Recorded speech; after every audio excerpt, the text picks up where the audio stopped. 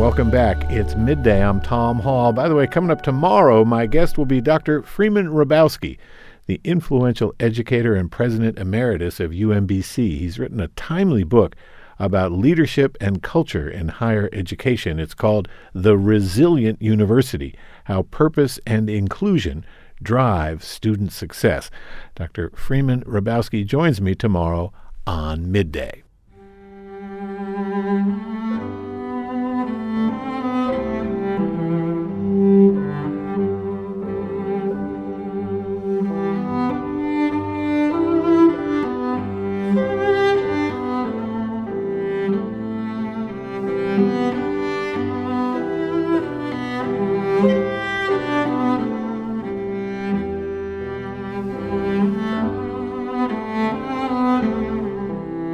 And joining me now, the internationally acclaimed British cellist Natalie Clein, heard here playing the music of Ralph Vaughan Williams.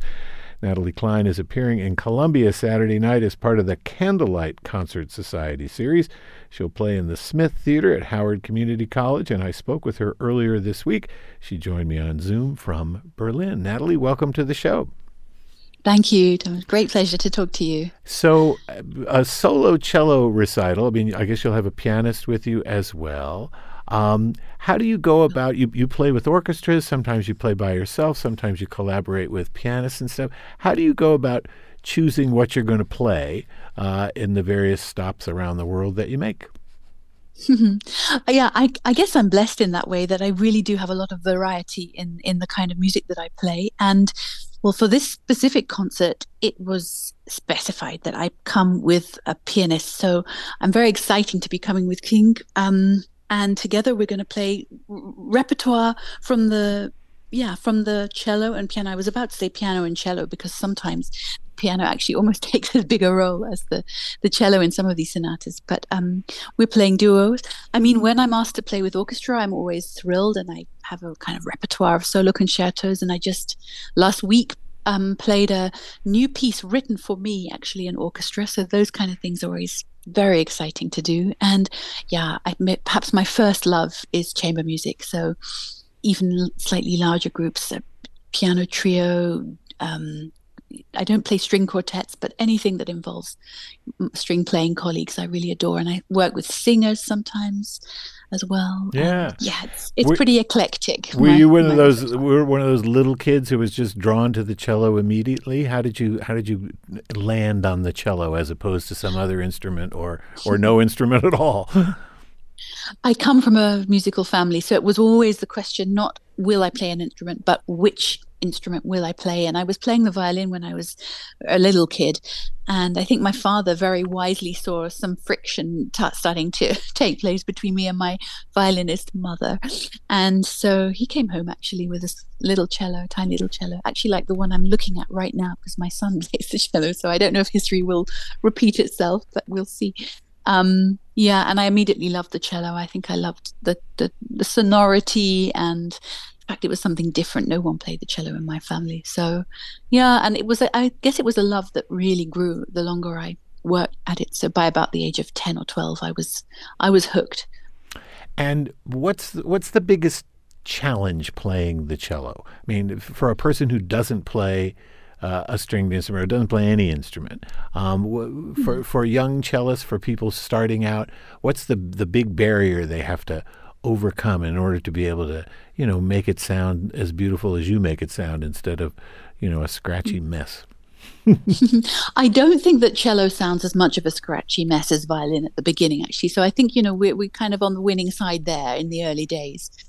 I mean, there's just no getting around the fact that you need some good old-fashioned discipline to sit down really every day with the instrument, even just a little bit at the beginning of your cello life, whether you're 4 or 40 or 104.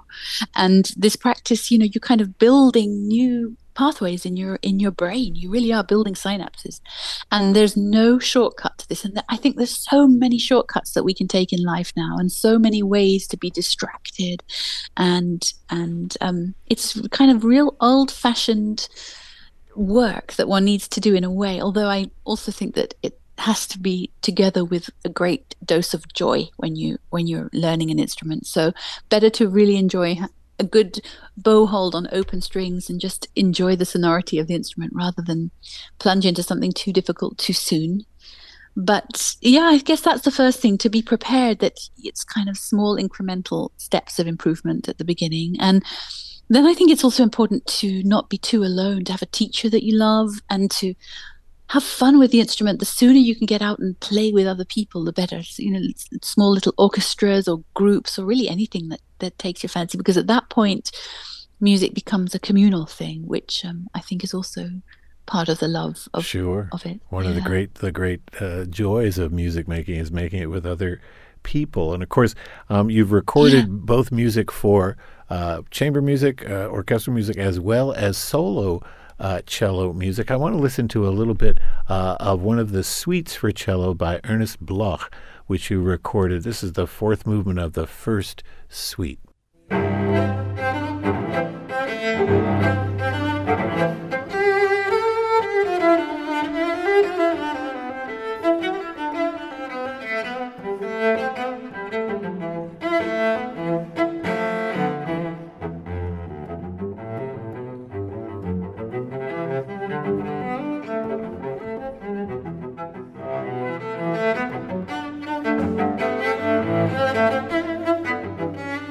It's beautiful music, and sustaining the different lines, the different levels of those melodies and harmonies all by yourself is a particular trick, it seems to me. I mean, you don't have a pianist who's filling in the notes of the harmonies. You don't have an orchestra rounding things out. You've got to do it all yourself. There's a particular challenge, I think, to playing music for the solo cello, and you're going to be playing a bunch of it on Saturday night.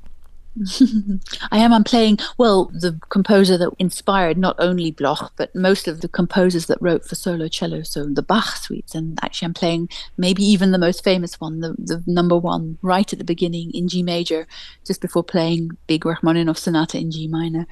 And I try to sing in my mind when I'm playing, especially Bach or also Bloch. So I've got kind of harmonies going through my mind, and I hope that somehow they come out. By the way, I might take a bit of extra time on a bass note or something like that. I'm hoping that my understanding or my belief in what the composer wanted harmonically is coming across like that.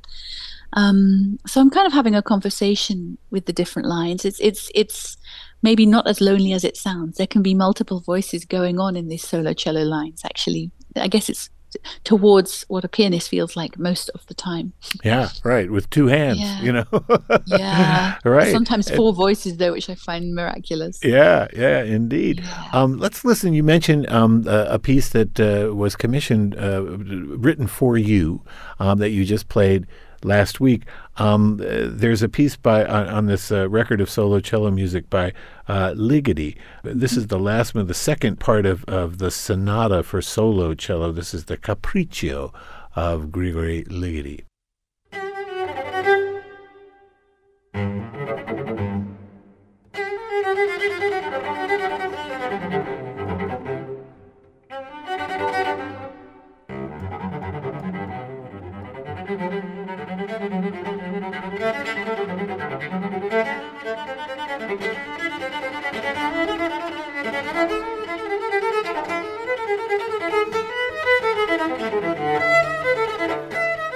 And that just seems hard as can be to me when I listen to that. It just seems like, how do you do that? How do you get, yeah, right.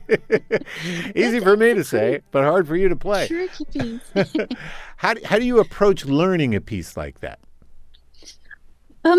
Slowly does it. I guess I start slowly, and you kind of have to understand the spirit of the piece. He wrote this sonata in two chunks. So the first slow bit, which we haven't heard today, was written for a woman who played the cello who he was in love with, and he wrote this piece, I think, in the hope that she'd play it and then they'd fall in love and live happily ever after. But she never played it, very sadly, and it was definitely an unrequited love on his side. So I don't know if this Capriccio is a kind of statement, some kind of comment to what didn't work out in the first movement for him. And here we are talking about that on Valentine's Day. That's really quite poignant. There we go. The Valentine that didn't land. Yeah. This is really the one. Well, yeah, it's definitely not saccharine sweet, that's for sure. So, Yeah. I mean, but a piece like the Bach cello suites, I mean, there are 1,000 recordings of it. You could listen to other people how they've approached it. A piece like this, it's not so much the case. You mean you've really got you're sort of flying alone here, at least in the early stages, I would imagine. Yeah, but I quite like that, to be honest. I think that we can, we've got this culture of cellist after cellist recording things, kind of great example, not just Bach, but even something for me like Elgar Concerto coming from the UK. That's kind of, we've got all these iconic recordings. And actually, it can get the weight can become too much, and if you try to be someone else, you don't end up really making a very successful job of being yourself, do you, in anything in life? Yeah. And yeah, so I love just trying to react directly to the score, and after I've learned something, then I mean, unless it's something really difficult to understand, and if there is some kind of recording, it can help me in the learning process, but I try not to get too influenced by an interpretation either that I love or that I don't like so much, because these animals of these pieces really have to, I think, live in each performer in their own way, and we all have a different take on the same thing, just like an actor reading some interesting lines in a play.